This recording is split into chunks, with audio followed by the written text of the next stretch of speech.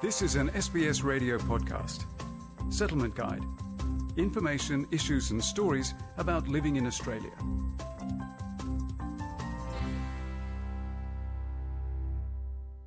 The Australian unemployment rate continues at 5.7% for the ninth consecutive month, according to the Australian Bureau of Statistics February 2017 data.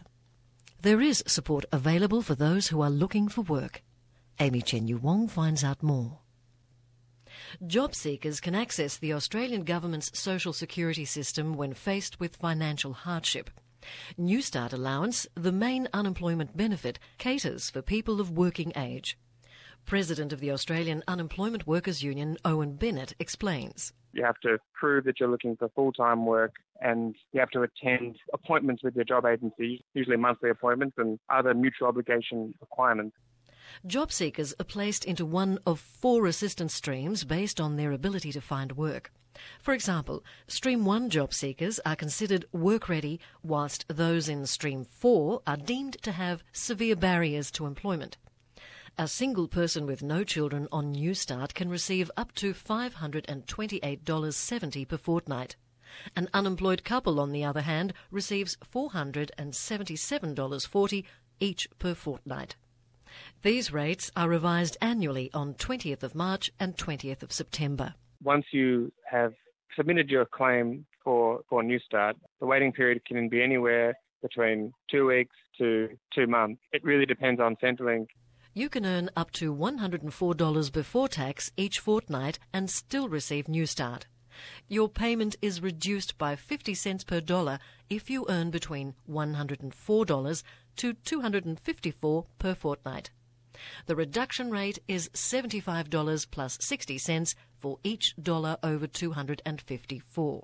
You can be working and also be on Newstart. There's a lot of people who are underemployed and working one shift a week who are also receiving Newstart, but they're getting what's called a partial payment. If you earn a certain amount a week, then money gets taken out. So you'll get a reduced rate of Newstart, but you'll still be entitled to a Newstart payment. Australian residents who've lived in the country for at least 2 years are eligible to receive Newstart.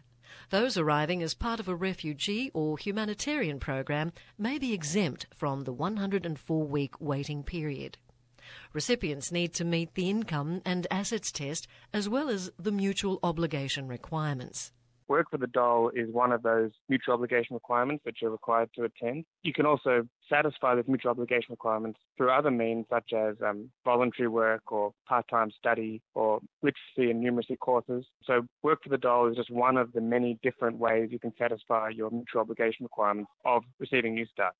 Recipients are expected to participate in an approved activity or work for the dole program for 6 months of the year to claim their payments under the mutual obligation requirements.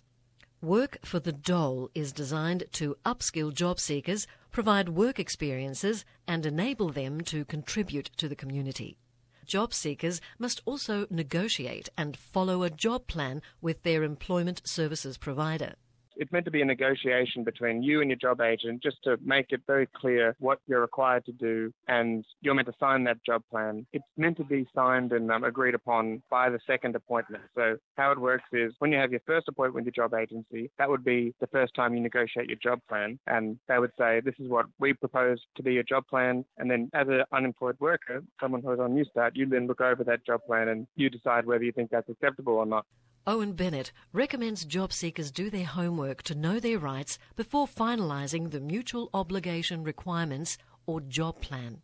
As an unemployed person, you have the right to take that job plan home. You have the right to look it over, and then it's at your second appointment you're required to agree to it. And on that job plan, you can make notes on that job plan, crossing things out and putting what you think is fair on the job plan, and that's part of the negotiation.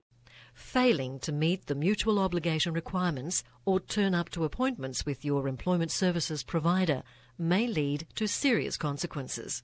There's a suspension of your Newstart. That's the lowest level of penalty, which means your Newstart will be suspended. Once you re-engage with your job agency, then you get full back pay. You're back on the payment again. There are other penalties, which are much more serious penalties, which are called financial penalties, and that's when you lose money. You get money deducted from your Newstart. The financial penalty usually starts as a suspension penalty, and then it would get escalated to a financial penalty if the unemployed person doesn't provide what's called a reasonable excuse for whatever compliance issue it was. Other types of unemployment benefit include youth allowance for full-time job seekers between age 16 to 21 and the disability support pension for people between 16 years of age to pension age who are unable to work due to a physical, intellectual or psychiatric condition. For more information on income support, visit the Department of Human Services website. If you need language support, you can ring the department's multilingual phone service on 131 202 between 8 a.m. to 5 p.m. during the week to speak with a bilingual service officer. Feature prepared by Amy Chen-Yu Wong, and for SBS, I'm Margarita Vasileva. This was an SBS radio podcast. For more Settlement Guide stories, visit sbs.com.au/radio.